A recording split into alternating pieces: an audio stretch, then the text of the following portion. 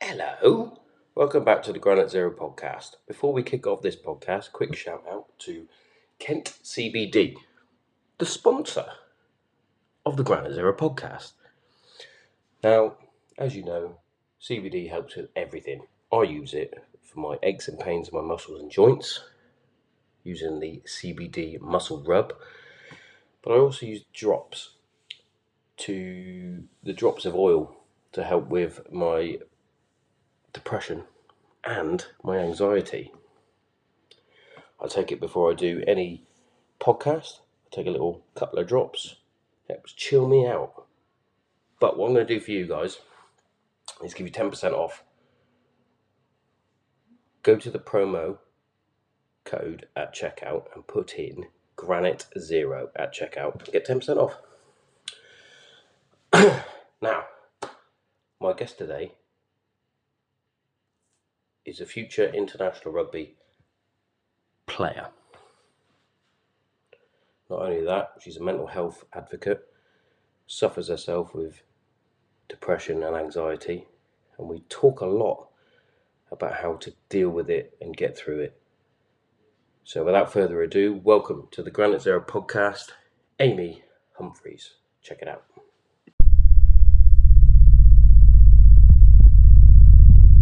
Charlie 1, this is Granite Zero.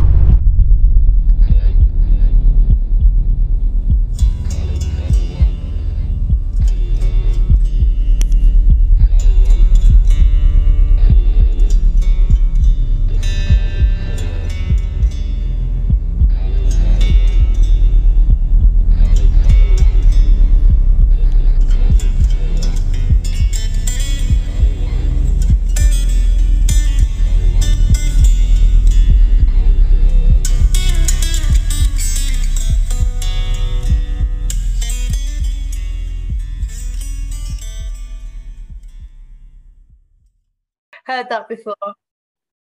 There we are. There we are. We did it. Amy, welcome to the Granite Zero podcast. Thank you very much for your time. Thank you. Thanks for having me. It's always my privilege and my honour to have guests on. Because as a lot of people know, I started the podcast literally talking to myself for about 45 minutes. And the amount of people have said, how'd you do that? And it's like, I just like hearing my own voice most of the time. So it's easy. Yeah, doesn't everyone do that? Talk to themselves all the time. Yeah, especially in the car, shouting at people and whatnot. Shouting at people. But straight into it. Rugby with Amy, innit? Rugby with Amy, that's me. Spot on. What got you into rugby? Good question. I think that's a good place to start, It's a good place to start, especially with your handle being Rugby with Amy. Literally, yeah, including the title. So I actually got exposed to rugby a little bit. There was a county tournament at school, which was quite rare because for young women, there's not usually these sort of opportunities at school. So it wasn't part of like your PE lessons or anything like that. It was like a little tournament that was going on. So I just had a go at that, picked up the rugby ball, and I just remembered it was like pouring down with rain and it was just like proper sludgy, like mud, and I just loved it. I was in my element. Rugby weather, that is. Yeah, like I was always such a tomboy, had a lot of energy, struggled to focus and struggled to keep my head down or out of trouble. So this was something for me that got my head focused and it made me release my energy. And then I was also into gymnastics growing up. I did regional gymnastics growing up as well. So I sort of loved, when I did a sport, I had to try and compete and I had to try and get to a good level. I know exactly where you're coming from with that. Yeah. If I'm playing a sport, I don't play it. Well, I almost said I don't play it for fun, but I do play it for fun. But if I don't compete at the best level that I can, I don't enjoy it as much. I have to push myself, and if I feel like I can't connect, I'll just think, right, next, I'm moving on, next thing. Like, I can't just sort of do things just to keep me busy or to pass time. I have to do it wholeheartedly. So I'm quite a 0 to 100 person, all or nothing. And then I stopped rugby for a little while, mainly because there wasn't many opportunities for girls at that time in my area. So I was kind of almost forced to stop. And then when I was like 17, I found a local club again and just got the passion back, really. And just decided this is what I'm going to work at, and this is going to be my That's my awesome. main thing, really. Yeah. That's awesome. Well, it's quite a new thing for me. Growing up in, like I said before in the opening chat, I'm from Hereford, and the school that I went to was a rugby school. It wasn't a football school. In fact, we didn't have a football team, which was unheard of in our county. Let me know where that is. So yeah, it's all changed now. It's all changed. I spoke to my niece, and she was like, "No, they've got a football team now. They predominantly football." I was like, "That's a shame." Because we were known as a Woodard school, which was we literally just rugby. Like we were the only comprehensive school that would take on all the private schools. Like I think it's not St. Paul's, St. Peter's in Colston's, all the big schools. Bedford's one of mine near me. They always and we would take them on. We literally would.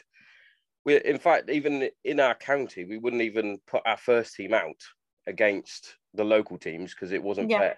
Yeah, absolutely. apart from the private school, which was Hereford Cathedral School, because they had a very good rugby team and it was a bit of a local rivalry sort of thing. Yeah, I love that. But for us, I think it was year 11.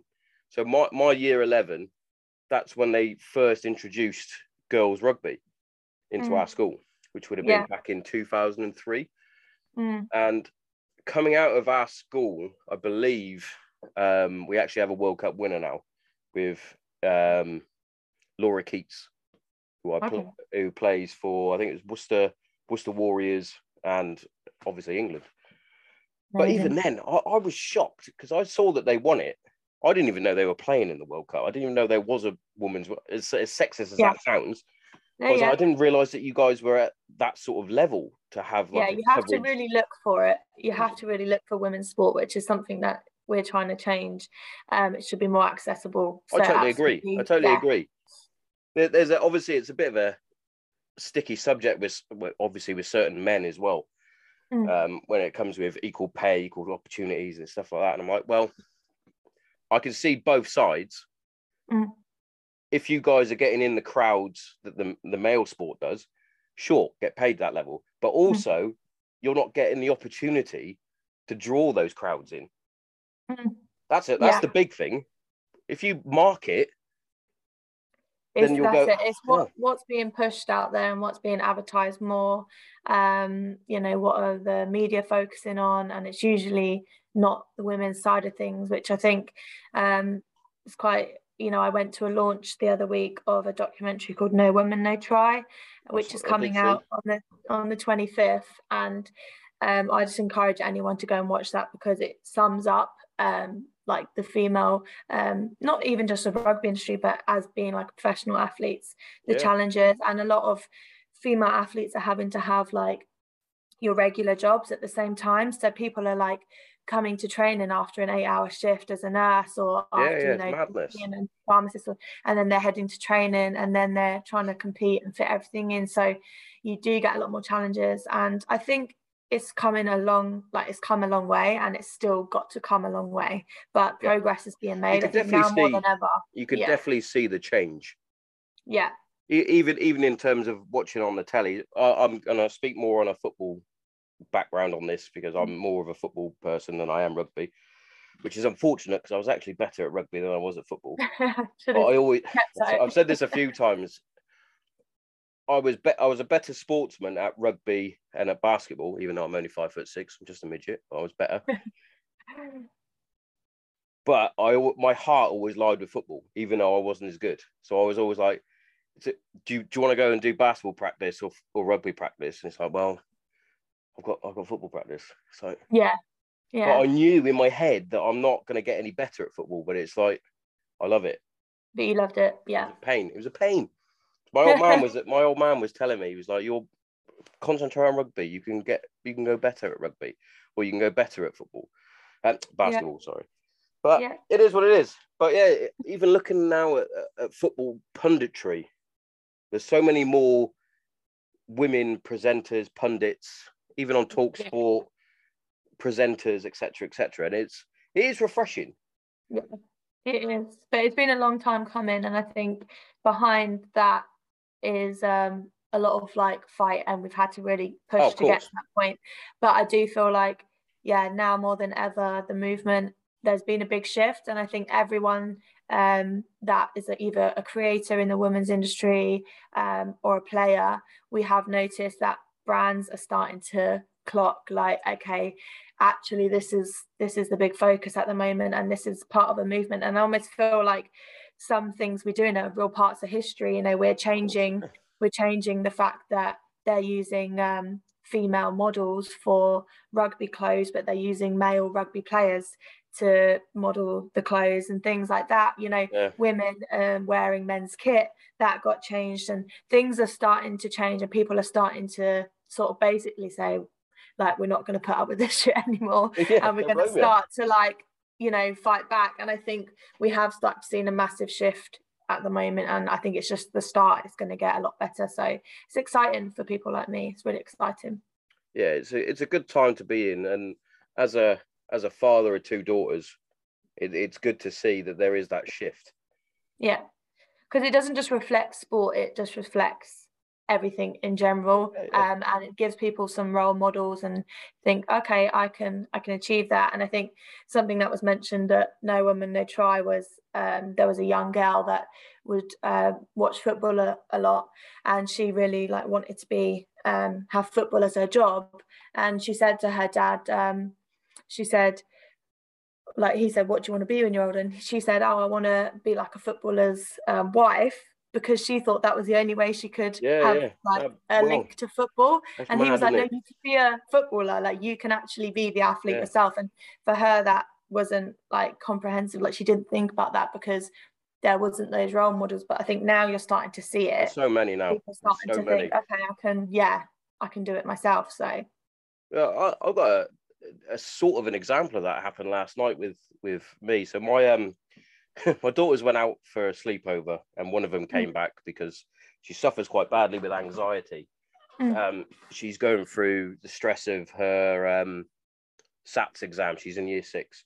She's got all her SATs building up, and this anxiety has taken hold, and it is a struggle. I've tried all these different techniques that I know personally how to deal with it. Some of them are working, jotting down in a journal, actually talking, because I suffer quite badly with my mental health, and I found that if I didn't talk or do the podcast, I was a nightmare.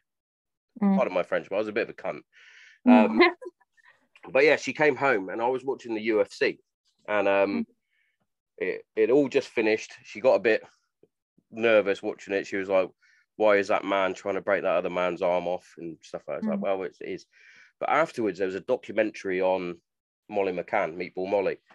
And she was talking about her anxiety after she lost a fight where she got put to sleep. Wow. This is how she literally got choked out to sleep, and she didn't know what happened. And then she was getting anxious about going to sleep because she thought the lady was trying to choke her out to go to sleep. Yeah. Anyway, she was talking about her anxiety, and she was like, Daddy, what? She's talking about her anxiety. I was like, some of the strongest people in the world have anxiety. And I was like, and this lady is a pioneer now of women's sport, mixed martial arts. She's a voice for the LBGTQI. Jesus, there's a lot of letters in that. I know, and things like that. And I was telling her how much of a role model that she is, as well as all these other female athletes. And she's like, oh, brilliant, yeah, cool. Because she's a budding gymnast herself. She's trying her hardest at gymnastics. Trying to get her to do any other sport is not working. And me being that was myself, me, but things changed. Me being me, I'm very sports orientated. Like, in an educational sense, if it wasn't sports science or sports education, PE or anything like that, I wasn't really interested. Yeah, absolutely. I was the same. Yeah. Terrible. And I was trying to tell her last night. I was like, look, I'm all right. Got a nice house. Yeah.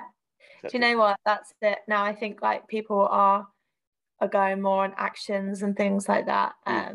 Then actually this is what it says I can do, because you actually have to be able to achieve that and do those things. And I was like that at school. I really struggled I had quite a traumatic time at school, and it did affect me, like your daughter. I had extreme anxiety that started from a lot of bullying and things like that at school, and sport was like my outlet. And because I was good at it, it was like people respected me, and that was the only time that people wanted to hang out with me and wanted to be my friend. And so I kind of got like, oh, if that's what people want, I need to do that and do that. But it's sort of that change where you're like, actually, I'm doing this because I love it and I'm doing it for me. Yeah. And people, people have a lot of time for you when you start doing all of that. But it's a shame that sort of has to be the thing that makes people then like you. But I know exactly where you're coming from with that. I know exactly. I was the same. I was, especially at primary school, I was an easy target. I always say this. I was an easy target. I'm short. At the time, I was very skinny. I had big ears. Still have big ears, but whatever. My teeth were too big for my mouth. They stuck out. I was an easy target for bullies. And I had very low confidence until I was on a sports pitch playing. Even at primary school, we had a rugby team. So even playing rugby at primary school, football, basketball, I was the youngest player to play in the Herefordshire League at the age of 12 in Hereford. And I was confident and I was good at it. So I was like, I'm the man. In basketball terms, I came across very arrogant because I was so comfortable with how I played. I came across as I'm better than you, and I'm going to prove it, even if I am only 5'6". Yeah. And my old man used to always say to me, why don't you take your confidence from sport into actual real life? Yeah. Like back as a kid, I wouldn't be able to have done this. Have a conversation with someone I've never met. Yeah. Even in terms of, even now that sometimes, even though I'm a site manager, if my phone rings, I look at it and go, don't really want to answer that. Phone anxiety is a real thing. I'll just like leave it and then send a text. Why are you phoning me? Who phones these days? I know. Yeah, the anxiety of the ringtone is a real thing. Yeah. So you said that you struggled at school with certain things, bullying and whatnot. Did that then lead to certain mental health issues in terms of like you said, anxiety, or did it go further than that? Yeah, like I speak quite openly about my mental health, and I think it's so you the should, best by the thing way. to do. Yeah, absolutely. Like talking helps. And I think if anyone is struggling, like you just have to talk. Just start by talking, and it's helped me massively. But so that was definitely the start for me at school, where I didn't fit in, and I always wanted to fit in, and it was like social anxiety, and then that led really to me not coming out my house because I was so scared of these particular girls. Actually, at the time, I got death threats. I got people waiting for me to beat me up. I got people hacking. Like it's just, I feel like girls as well can be worse in this sense than guys. Yeah, I've said this. I've said this yeah. to my missus and the kids. Well, not so much the kids, even though we're quite open in the house. But I've always said boys are different in terms of bullying because mainly it's physical. And then they're done. And then it's done. Where girls will just keep going. Very nasty and very spiteful, and it can stay with you for a long time. So I had this real fear of bumping into these people and going out that I ended up pretty much staying in as much as possible. And I used to think if I was asleep, I wouldn't be feeling much and the days would go quicker. And so I just slept and did like just avoided things as much as possible. So that led to then depression at the time as well. And then I kind of realized I had a bit more of an issue when I was at home and I didn't even want to go to sleep that day or didn't even want to be on my own at all because I was so scared of what I might do because I didn't trust myself. At that point, I realized I was not in control anymore and that a certain feeling could overpower me and take control of, even if I consider I've got an amazing family, like I've got, great support system and stuff like that. As soon as I felt that sort of doom, nothing mattered. I couldn't see out. That was like a mist. So I had to get my mum, bear in mind I was probably like 19, 18, to sleep in my room because I was that scared of like what I would do. So that was when I was like, okay, I need to get help about this. And I got put on medication. I was then on medication for about 4.5 years. And I will say it did help me at the time, and it was what I needed. And I'm not like anti-medication or anything like I that. think me and you are very similar on this particular subject. Okay. I'll let you carry on. Yeah. No. Yeah. So yeah, it definitely helped me at the time because it numbed everything down, and actually that was what I needed. It's like listening to myself. Yeah. I can hear my thoughts. I'm like, yeah, so it like numbed everything down, so everything wasn't so scary, and you know, I could do life to the minimum. That was what it gave me. You know, it gave me, okay, I can function in society, kind of thing, just about. And then I was able to get a job, and I was able to do all these things. But people, if they were to describe me, it wouldn't even sound like Amy. You know what I mean? They would describe me as just someone that fits in, cracks on, and does this and does that. But I know that I'm quite a bubbly personality. I'm very outgoing. I'm such a people person. But that really numbed me down at that time, to the point where I feel like it helped, but I lost my personality as well in that time. So then, and then I remembered, like, we're 4 years in, and I just stopped feeling like I was taking it for the sake of routine in the end. And I was taking it maybe for like the placebo effect that this tablet will stop this. And it was very focused on that fixing the problem, when actually I realized I'd learned to just cope. And I've learned, but not even cope, like I've learned to be fine without it. And it was just sort of something I ended up doing. So I actually had a job, and my manager at the time was a life coach, and I like will sing his praises. He's called Martin Dawes, and he has a book out now as well called Managing the Overwhelmed Manager. It's called. Yeah, but he's just a great guy. But he sat me down, and he was just like, what is making you anxious? Like, where is that coming from? And then I was just like, oh, I'm just an anxious person. It's just part of my personality. He said, you weren't born with anxiety. No one actually said, like, this is just part of you. It's something you've learned, and it's developed from somewhere.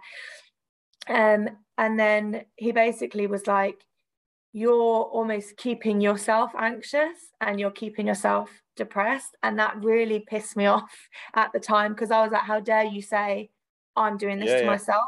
How dare you say I'm in control? And I said to him, if I could control it, I would. And he said, well, you can start now then, because you can control it. Yeah. And it was one of those things where I was like, that doesn't fit right with me. But then I was also like, but technically I am the only person that can do anything. I got it somehow, so I can get rid of it somehow as well. And then, it was like, he just sort of explained the process of what thoughts are, and that's what really sort of changed my mindset. So he basically was just saying, you could think of anything right now. You could think of like £1 million on your sofa, and you could like imagine, oh God, that's amazing. Like, I wouldn't have to pay this anymore. I could probably join a better gym now, and I could probably buy my mum this car. And you could start to feel the emotions of a thought that isn't real and a thought that isn't there. So he was like, anxiety is a thought that isn't real. It's a lie. It's nothing truth about it. It's just there. But as soon as you give that anxiety like emotion and meaning, then it becomes real. So the main quote that he said to me was like, you can feel anxious, but you don't have to become anxious. Mm-hmm. And it was like, you're deciding to give that meaning. You're decided to apply that to your life.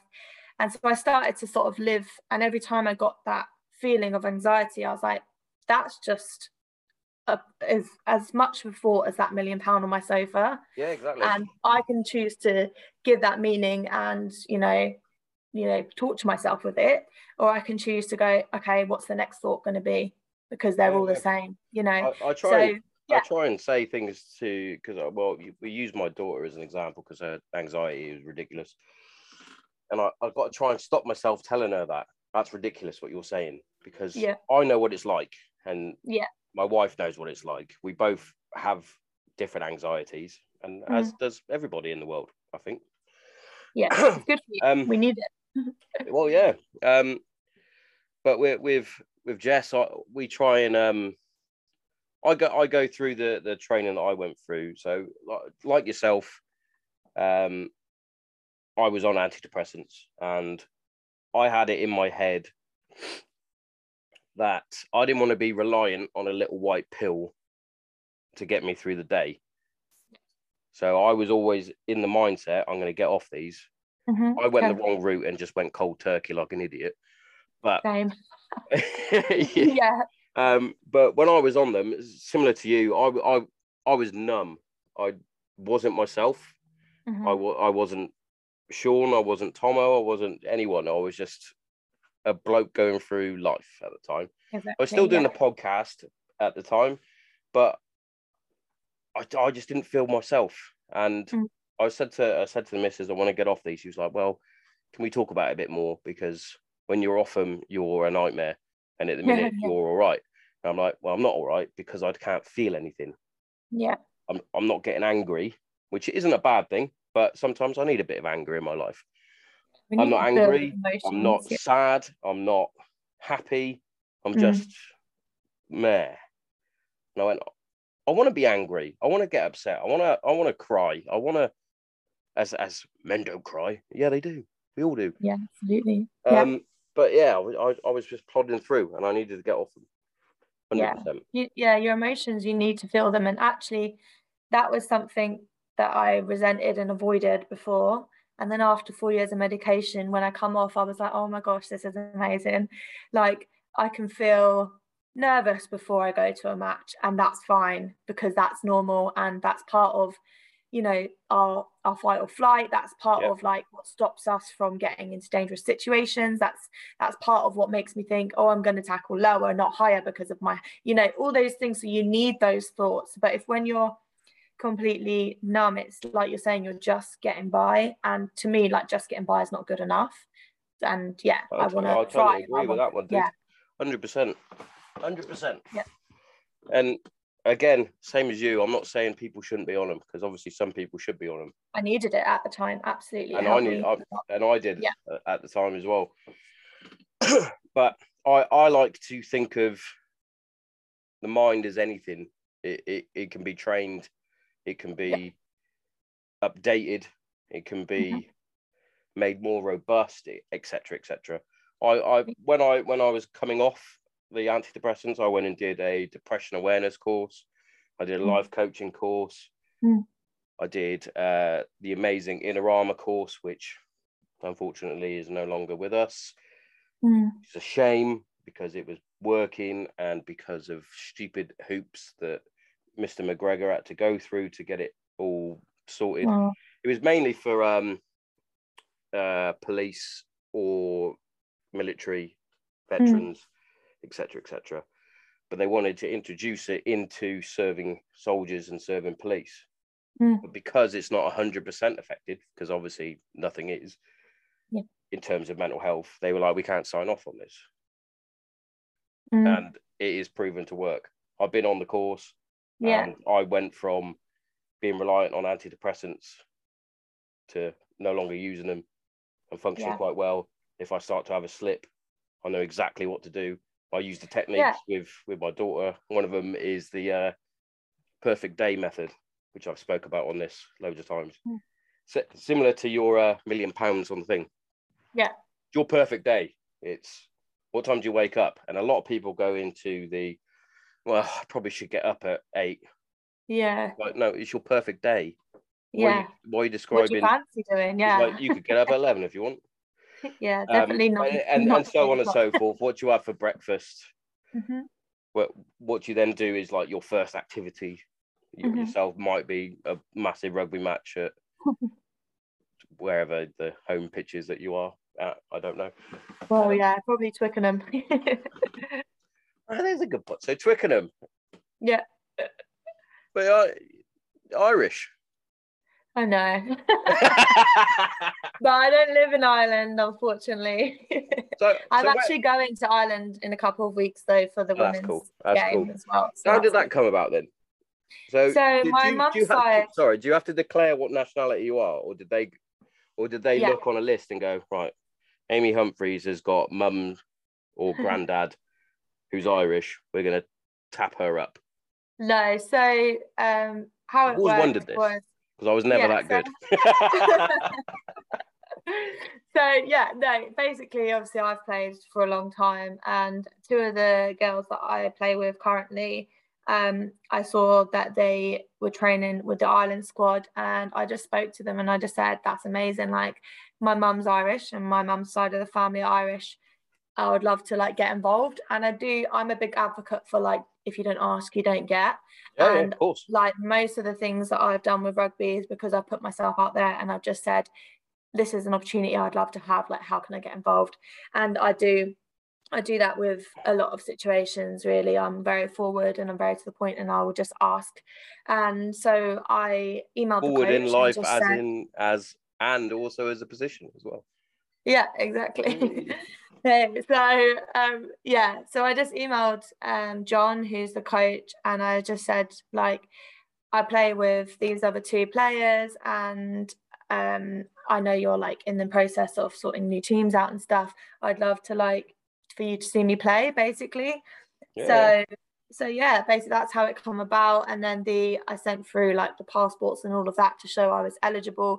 And then went to the training camp it was kind of like a trial as such. Yeah. So it was the training camp, but it was all fitness testing, which isn't my favorite thing in the world.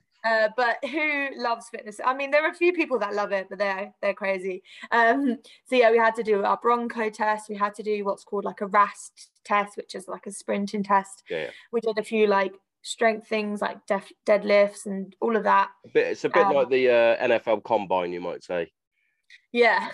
Where with all the different, like, what's your 40-meter sprint time? What's your maximum? Yeah, and they need like a base level basically, so that they have something to work on and improve on for your next time. So we did that, and I was quite happy with how I got on, even though I had an injury at the time. So I was doing all of that on an injury, which I can talk about in a minute as well. But yeah, so I did all of that whilst I was injured, and I just did it because I was like, this is an opportunity. I need to just get this done. Yeah. And then afterwards, they just basically said, we need to like narrow down the squad, and we're going to pick a fluid training squad, which will be like the official squad. And then for games, we will obviously pick from this squad. So I was obviously just waiting nervously, and then I just got added to the group, and I saw my name announced on the sheet, and I was just like, wow, this is insane. And this just come from me being like, feeling. Hi. Yeah, like, and I still think it's not going to sink in until I have my first like international cap, because once I've played a game, then I can feel like, okay, I've actually done it. So we've got a couple of training camps coming up in April and one in May, and then hopefully our first game will be in June. And then there is also a World Cup as well, so we'll see how much I get to be involved in. But yeah, I'm just excited to be considered at that level. I'm happy already. That's brilliant, considering, like you just said, it came from you just putting yourself out there saying, look, yep, I'm eligible, come and see me play. Yeah, I'm fucking awesome. Yeah. And the one thing I've always admired about the Ireland setup is the fact that it is both Republic and Northern Irish. Yeah. Because which is controversial. Which is controversial. For some people. Yeah, obviously it always is, isn't it? With Ireland as a touchy subject. Because obviously it doesn't do that with any. We'll use football again as an example. It doesn't do that. It's Republic of Ireland or Northern Ireland, and because for ages I didn't even realise until obviously growing up watching the Six Nations, and you're like, because I'm pretty sure, didn't they originally start by singing both national anthems, and then it was combined into this and new? And they just had the one, because there is a bit when I did a TikTok on the Irish national anthem, and there's a few comments. Yeah, there's a few comments on there that were like, "This isn't the original. This isn't the right one." And yeah, but I do think that is good that it's combined, and it's just Ireland. And if anything, it's more of an achievement if you're getting in that way. So yeah, it considering the history of Ireland to have something that they can both Yeah. sing and shout about and neck a load of Guinness Yeah. or That's drink the main Irish thing, isn't it? whiskey or whatever. Yeah. It's got to be. It's good. It's good. Yeah. For me, technically, I could have technically represented Ireland. There we go. My Who's Irish? my granddad is Irish, or was Irish, should I say? He passed away Yeah. before I was born. Well, I had a concoction I could have played for. Well, I say concoction. I could have played for England, Wales, or Ireland. Yeah. I always said to my mum, and I said this before, I had Rhys Thomas on, who's a former Welsh international rugby player, and this is the God's honest truth. Even though I do support England in all internationals, whether it's rugby, football, athletics, or whatever, it's always England. I always give my mum shit if England beat Wales, but I've always said rugby. If I was good enough to make it as a rugby player, I would have played for Wales, just because of the passion that they have for rugby as a national sport. As much as I saw a documentary where it shows how much they actually threw them under the bus for a good number of years because they weren't performing. Could say the same about this Six Nations, but I mean, yeah, France had it, didn't they? France, that annoys me. I mean, I'm very happy for Italy because that is such an amazing, like, after 7 years of not, beating them, I just think that's incredible. And the passion, I think that's where the rugby community really comes to light, because you can just see all the nations just being so happy for them. That's the one passion thing and that what it I means. love about rugby. Yeah, 100%, is that the community. Because you can, for example, you can mix the fans. Yeah, you couldn't do that. And you're not going to get you score a try, and they're just like, "Oh, fucking good try that was, bud." Yeah, you're like, "Oh no," and then the same back. Like, my mum gets super passionate when she watches rugby. Does she know what's going on? Does she fuck? She just likes big burly men running around in tiny shorts. Is what she. Yeah, it's not a bad view, really. But yeah, she's so passionate, and she gives it all. I remember back when I lived at home, she used to turn the national anthem up like full. Yeah.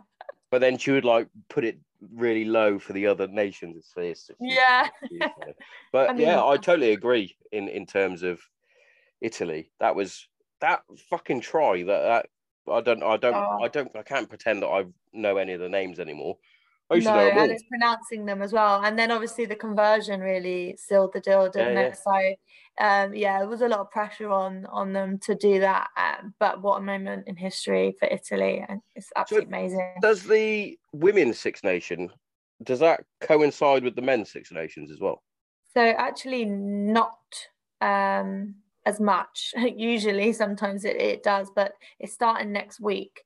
So I think there will be a slight overlap, and then it will just be the women's Six Nations. So fair enough. But really excited about that. Very excited for that to start. And of course, it's I've been a lot more involved this year than ever because of TikTok has sponsored the Six Nations for 4 years. They've done a 4-year sponsorship with the official Six Nations. And obviously, where TikTok has built a lot of a platform for me, and I'm sort of known for that rugby with Amy. That has really benefited me. The fact that 2 years ago I started this rugby TikTok in lockdown, just out of pure boredom, because what else were we doing whilst we were at home? And then it just grew and grew. But in the last 6 months, I've doubled the amount of followers and everything, because the TikTok sponsored the Six Nations, and that's what I like. Led to so many opportunities. It's incredible. So that sort of stuff is what I like, because you're actually doing something with it. Yeah, if that makes sense.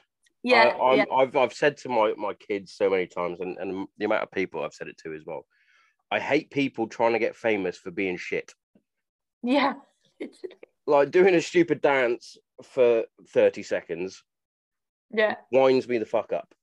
Yeah. Like, my daughter randomly starts dancing in the living room for no reason. I'm like, what are you doing? You're having a conversation. She's like, oh, sorry, Dad. I mean, if you could make a difference Yeah, she'll get you involved with it the next time. You never know. Oh no, she's Might go already viral. got her uncle involved. She's got her uncle involved over Christmas, Oh, which it's is all quite good funny. fun. Yeah. No, but props. Here's another pun for you. Props to you for that. Props. Whee! Oh, there's so many rugby puns we could go on. We could. It's a good try, though. It's a very good try. Hey! Fucking living the dream. Nah, but to be fair, so in terms of actual rugby itself, position wise, you're a forward.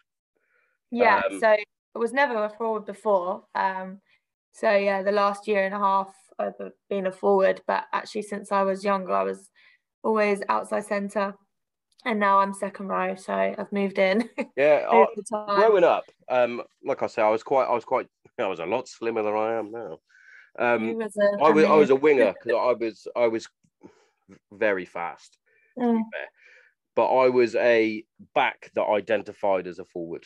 So any excuse to get in the mixer. In the tackle, when I first started playing, because I was small and I had good hands, I was a scrum half. Yeah. My old man had always told me that I should have been a fly half because of the ball skills I had from basketball. I was very good with my hands, and being a football player as well, I was pretty good with my feet. Yeah. So you got the kick in but as well. I was always, I never, in terms of rugby, like I said, it was never a sport that I thought I was going to be good enough for. So I never put myself out there to be the main man in terms of rugby. I was always quite happy on the wing. I had a few plays that were dedicated to me, like crash balls, or they would fucking just punt the ball and go on, Tomo, go and get that.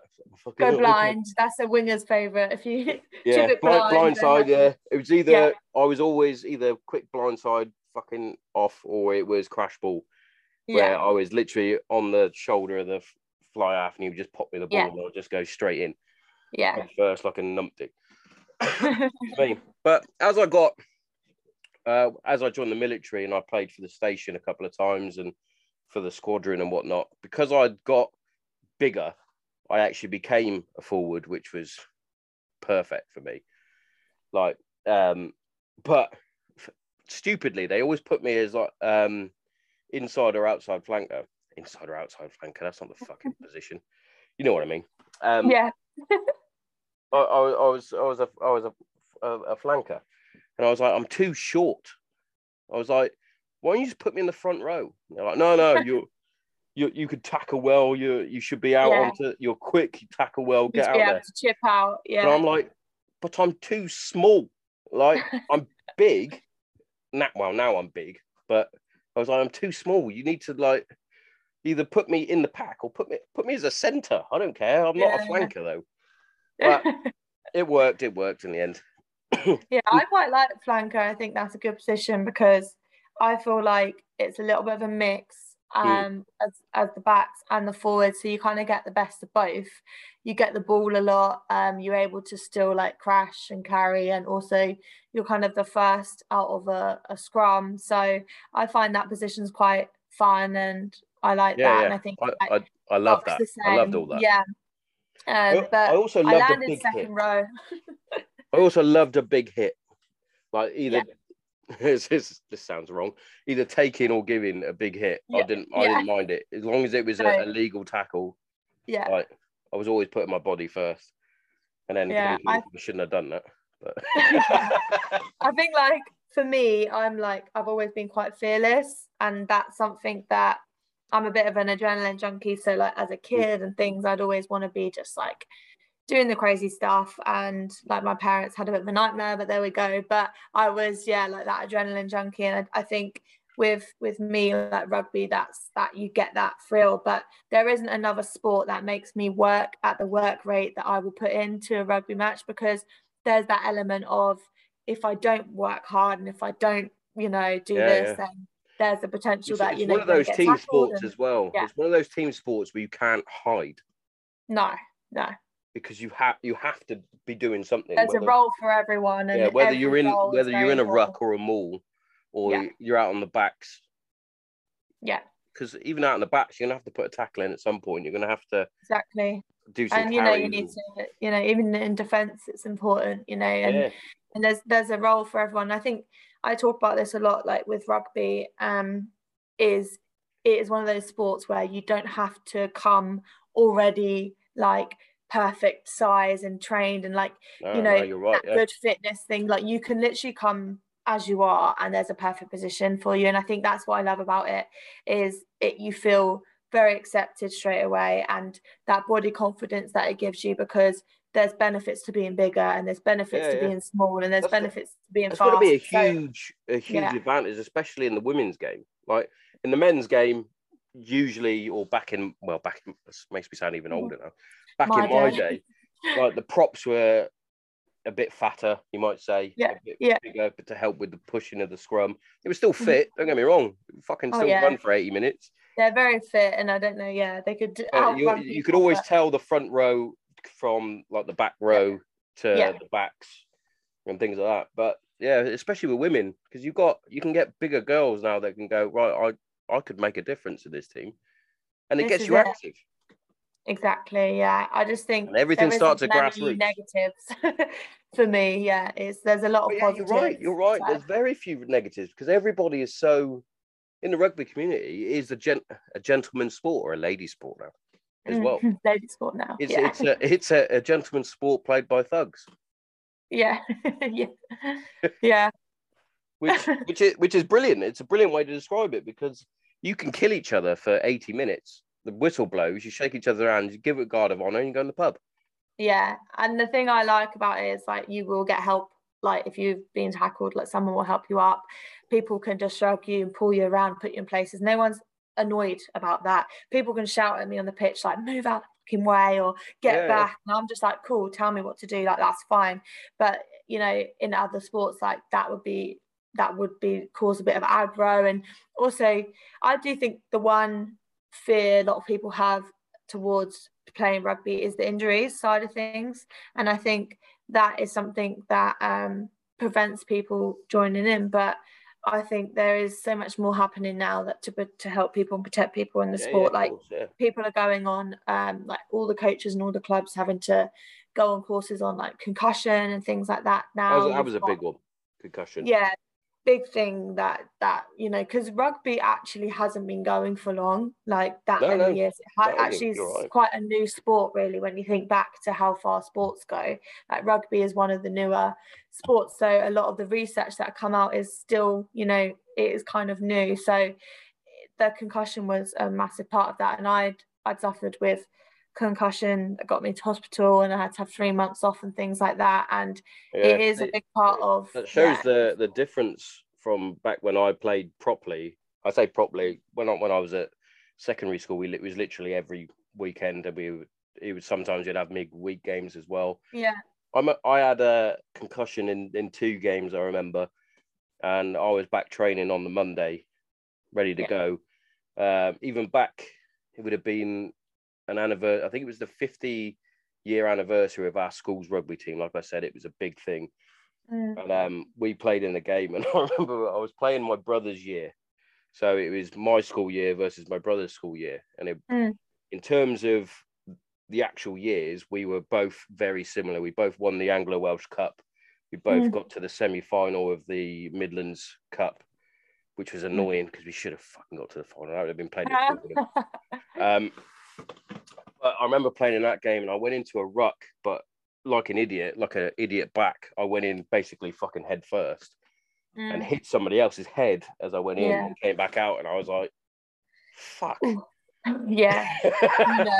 But again, like an idiot, carried on playing. Well, I think there's like a rugby mentality that is still prominent now, which is a bit of a stereotype people are trying to break, and it is that we know it's sometimes a rough sport or a tough sport, but actually it's taking the time to recover properly is really important, because I think people get like knocked over, and because it's such a rough sport they're expected to just get up and carry on. But now there's more like knowledge around concussions and things like that. People are saying no, stay down. Such a progression from in terms of injuries and recovery, because even back when I was college doing sports science, the Mm. evolution of recovery and how important it is, ice baths, saunas, whatever it is, to actually recover your muscles from the game. And it's just as important as training. Yeah. Yeah, of course. Yeah. And especially with likes of head injuries, that is one big thing. But yeah, I've always said, especially to anybody that really wants to listen to me talk about my school years of being a rugby player, it felt like I was a pro, because that's how important rugby was at my school. I've even got my first team jerseys. It's in here. Oh, that's so good. Love that. But where was I going with that? Oh yeah, that was it. I had more injuries in basketball than I ever did playing rugby. Well, that's it. Yeah, there's a risk element to every sport, really, but not even every sport. There's a risk element in life. And actually, you can live with the mentality of like, what if? But actually, you know, time is precious. And I just think like you need to live in the moment. That goes back to the anxiety thing. What if I can't play? Because what if I get a bad tackle? Well, what if somebody clotheslines me? Yeah. So I remember watching my brother play for the first team. And my brother, a bit like me, we played on the same wing, basically. He's probably faster than I was. He's not as big as me, because I'm massive. But I remember watching him. He had the ball, and he must have gone for about 50 meters, full pace. And this lad has just gone, well, I'm not going to catch him properly. And he clotheslined him. And I remember him clotheslining my brother. He spun around, fucking landed. Didn't look good. Carried on playing, and then he ended up having to go to hospital, and he was in a neck brace for fucking like weeks. And I was like, wow, that's mad. I'm going to carry on playing though, because that might not happen to me. That was my head. I'll be all right. I do think you have to be like wise, and something that I'm not very good at is. Oh no, you said you had an injury, and you went to the island trials with an injury. That's not a good example. I'm not. So I like for me. So for me, rugby's do what I say, not as I do. Like, exactly. Like rugby's my escape, and like you say, mental health something you have to continuously work at. And I'll put my hands up and say, if I don't play rugby, I struggle with my mental health. And I'm still, still working through anxieties and things like that. But I'm trying to do it just through what I know I can do rather than anything else. But I just say, you do have to think about the recovery side of things and actually try and take your time, because you have like that fear of, I might miss this game and I might miss this, but actually you could be out for longer and so forth. So there is that side of things that, listening to your body and properly relaxing. But it's hard to say when, because for me, if I'm injured and then I know I have to have like 10 weeks off, I'm like, wow, what am I going to do without playing rugby? Like, I need to be able to think about like mental health. So I end up going to training and just sort of being there to say hi to everyone. And then I'm like, oh, I picked up a ball. That's a good and thing, then, though, because it's played. So, what you started there is, even if you're not training because you're injured, that's one thing that I was shit at as well. I still am. If I get injured, I'll go, I'll just play. I'll play through it. I've basically got no ligaments left in my ankles through basketball and through a hereditary thing that my dad has as well. I roll my ankles walking down the road, even if it's flat. The amount of times that I roll my ankles, really badly hurt myself, and just go, well, I'll just put a bit of strap on it and I'll be all right. Yeah, you idiot. My injury you should give yourself 6 to 8 weeks to probably recover properly. But didn't want to do that, because, like yourself, any type of sport when I was growing up, that was my outlet, that was my passion. Exactly. Yeah.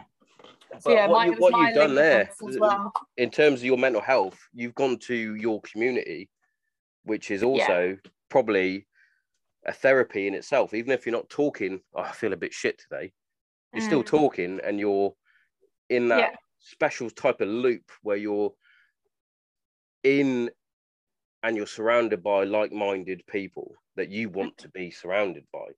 And I bet every time if you're not training, you're just there, you've watched practice, you're with the ladies, You're having a good absolutely. chat. You're having a bit of banter, and you could probably go home and go, oh, I fucking feel good now. I want to play, Yeah. but I feel good Yeah. now. But I feel good, exactly. No, that community definitely brings that element, and that keeps you. And people do check in on you. They text you, "Oh, I haven't seen you for a couple of weeks," and there is that element to it. And also, I find like that TikTok side of things, like the TikTok community is like, if you've got your rugby community at your club, but TikTok's got millions of people you can reach and millions of rugby players that you were to post. I posted that thing with Loose Heads about my mental health, and the amount of That was a people that brilliant just post, got by in the way. touch. Oh, thank you. Yeah, the amount of people that got in touch and was like, I've felt like that as well. I've experienced this as well. And for me as well, that helps me knowing that I'm actually making a difference, and people are starting to talk to me about their problems or challenges that they're having. And so the community now, thanks to social media, has expanded and multiplied massively. So. The annoying thing is with social media, though, is it can be a double-edged sword, Absolutely, which yeah. is the pain in the ass with it. But in Yeah. terms of community and support, fucking brilliant. Yeah, absolutely. I've always and there's said going to be trolls out there all the time, and people that comment and things like that. But ultimately, I just think like there's someone behind that screen, and if I was to meet them in person, they wouldn't I'm sure say it. the conversation would be very different. It would be, and actually, you start to think this is a them problem, not a me problem, and that's how you. They're probably struggling in their own way, and that's their way of getting it out. But like, I heard a quote last night from the UFC. I believe it's a quote from Game of Thrones. I don't know who said it in Game of Thrones, because I'm that one person that hasn't seen it. I don't like that. Unpopular opinion. Never seen Game of Thrones. Oh, there we go. We are literally the same person. There we go. But it's lions don't concern themselves with opinions of sheep. So there we are. Yeah, exactly that. Because I had one the other day that popped up. I wrote a book, and it's got mixed reviews from people that I served with in the military. A lot of them said that I've made a lot of stuff up when I haven't, and it's also been confirmed by a lot of people that I have served with. But certain people that I also served with said that it's not, and it's like, cool, I know what happened. Yeah. Just if you don't like it, just don't read it. Yeah. But he's put a comment on the post I put out about it, because the book's a year old now, and he's put this comment. He's also made up a little book review thing, which, why have you got the time to do that? I'm not exactly Joe Rogan. It's a compliment, really. Someone's willing to put that much time. He's put like something like, I wouldn't even bother reading the parts about Afghanistan. It's like, why have you felt the need to put that? So I'm just going to delete that, and now you're blocked. So congratulations. Yeah, I've got no time for it. Absolutely. But also, thanks for giving me a comment. You're welcome. Yeah, that's it. I always thought you were a sheep. To my views. I always thought you were a sheep during my time in the military, because you followed everybody else. But good for you. The military is a bit like school, by the way. So you get the popular kids, and a lot of people will go with them. And if you're not part of the popular kids, they kind of shun you a little bit. Yeah. But also, don't care anymore. I used to. It used to really affect me really badly, to the point where I got in very, very dark places. That I'm not afraid to admit. I got into places where I was like, well, I just can't be bothered anymore. Really? I'm just going to do it. Thankfully, I never did, because it would have left my two girls without a dad, would have left my wife without a husband, my brother without his brother, parents without their son, things that you would have missed. etc. But I got through these negative comments, through my own personal issues that I was going through. I was in a very dark place. I was very negative on myself. I look at myself in the mirror and think, well, what are you? What's the point of you? Yeah. I've literally been exactly like that. I would literally look at myself and go, "Why your daughters are not proud of what you're doing? You're a mistake." Yeah, and I'd be saying that to myself. That we can make up and the lies we can tell ourselves are unreal. When we would never ever dream of ever talking to anyone else like the way we talk to ourselves. No. And I used to practice going to the mirror and complimenting myself on saying something good that I've achieved. And it's difficult. It's actually difficult to find the words. I do it now. I look, because I've gained quite a bit of weight since the lockdown started. Who hasn't in lockdown? Who didn't? I managed to lose a little bit because I did a charity football match that I organised for a military charity, Rock to Recovery. Nice. So I lost a little bit, but then I put a little bit back on because I'm also now 35. I'm getting to the point where I'm like, I can't be bothered. Yeah. But occasionally I look at myself and I'm like, you fat fuck. You are. What has happened? What has happened to you? Where did it all go wrong? But then, and it'd be, my worst thing would be like scrolling back through my phone photos, and I've got a couple that are saved from when I did the white collar boxing, and I literally went into full fight camp. I ended up with a proper 6-pack. I was ripped. I was ready to go. I was looking at it going, that's what you look like. Now look at you. But then my wife always says, she goes, I actually prefer you a little bit bigger. I'm like, oh, I'll take that. Yeah. And also I start to look at pictures of myself back then, and I asked myself, were you happy?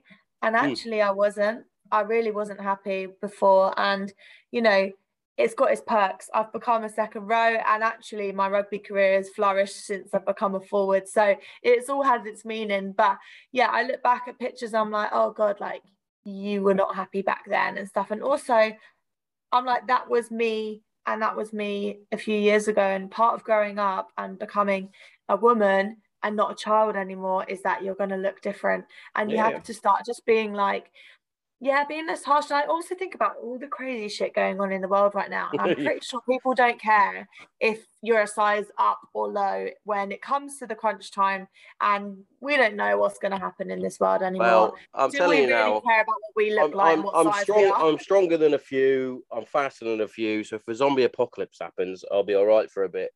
Yeah, I feel like I'd make it to the point, and then I'd probably be like, I'm gonna if you can't beat him, join him. Yeah, but there we are. I know. So I just think nothing's guaranteed. Like, do you want to spend your time like being miserable and obsessed with trying to achieve something that you once was, or do you want to actually accept your life now, love yourself for who you are, and start showing yourself some kindness? Like, wow, kindness goes a long way, and we can show other people, but we forget about it ourselves. Like, exactly. My job is in healthcare, and I look after people all the time, and I'm amazing at looking after people. But if I have to give myself any sort of self-care or anything like that, I'm like, what's the point? Why am I doing it? Who am I doing it for? You're not worth it. So yeah. My wife is exactly the same as that. She is the first person that people phone if they're struggling or upset. She always neglects herself. And the amount of times I've told her, I went, you need to just chill out a little bit and have some you time.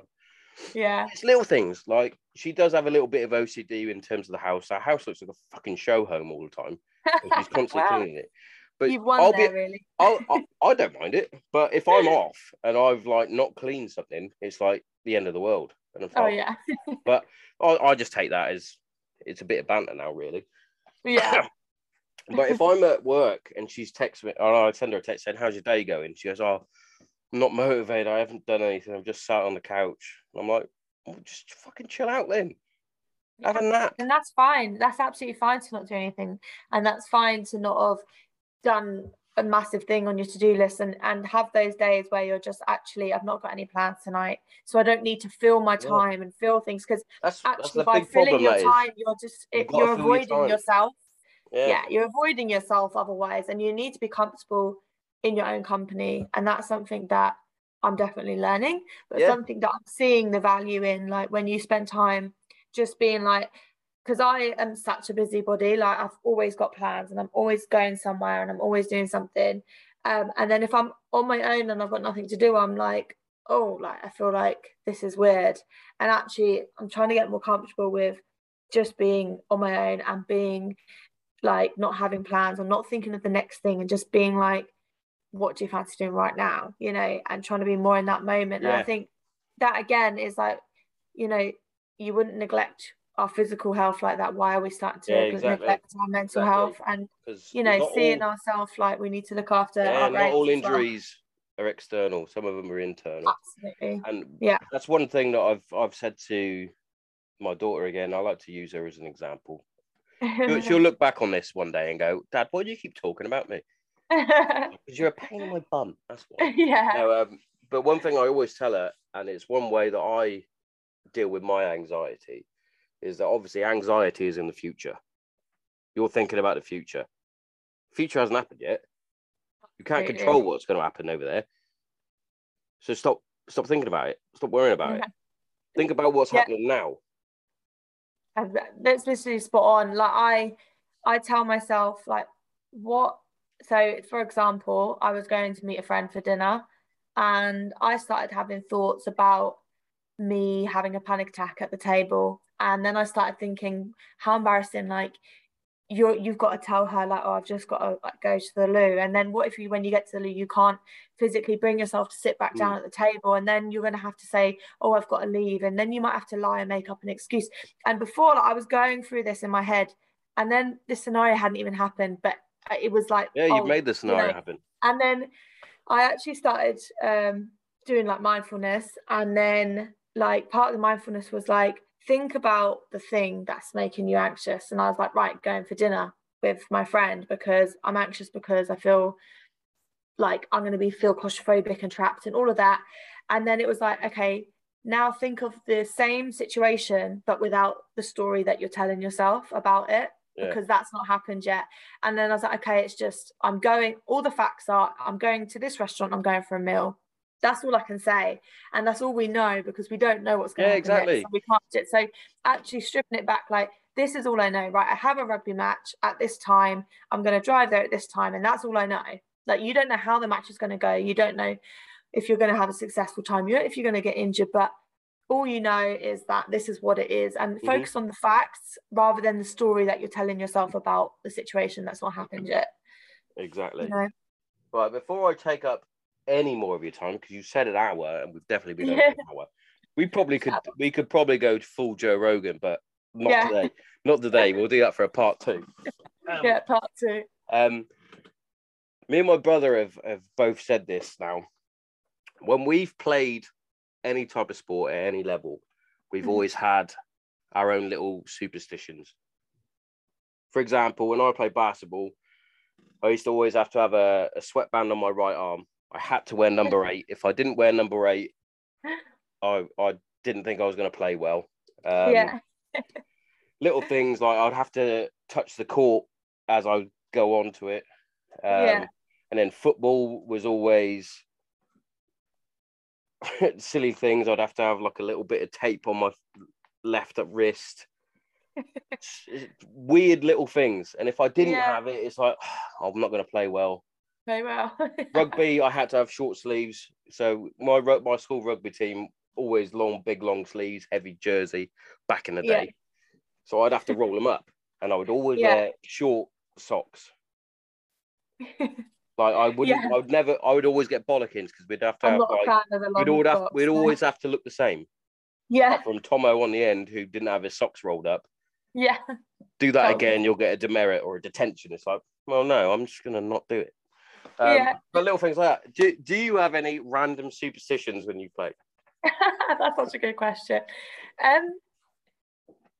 I don't think for me now I can't play without my scrum cap.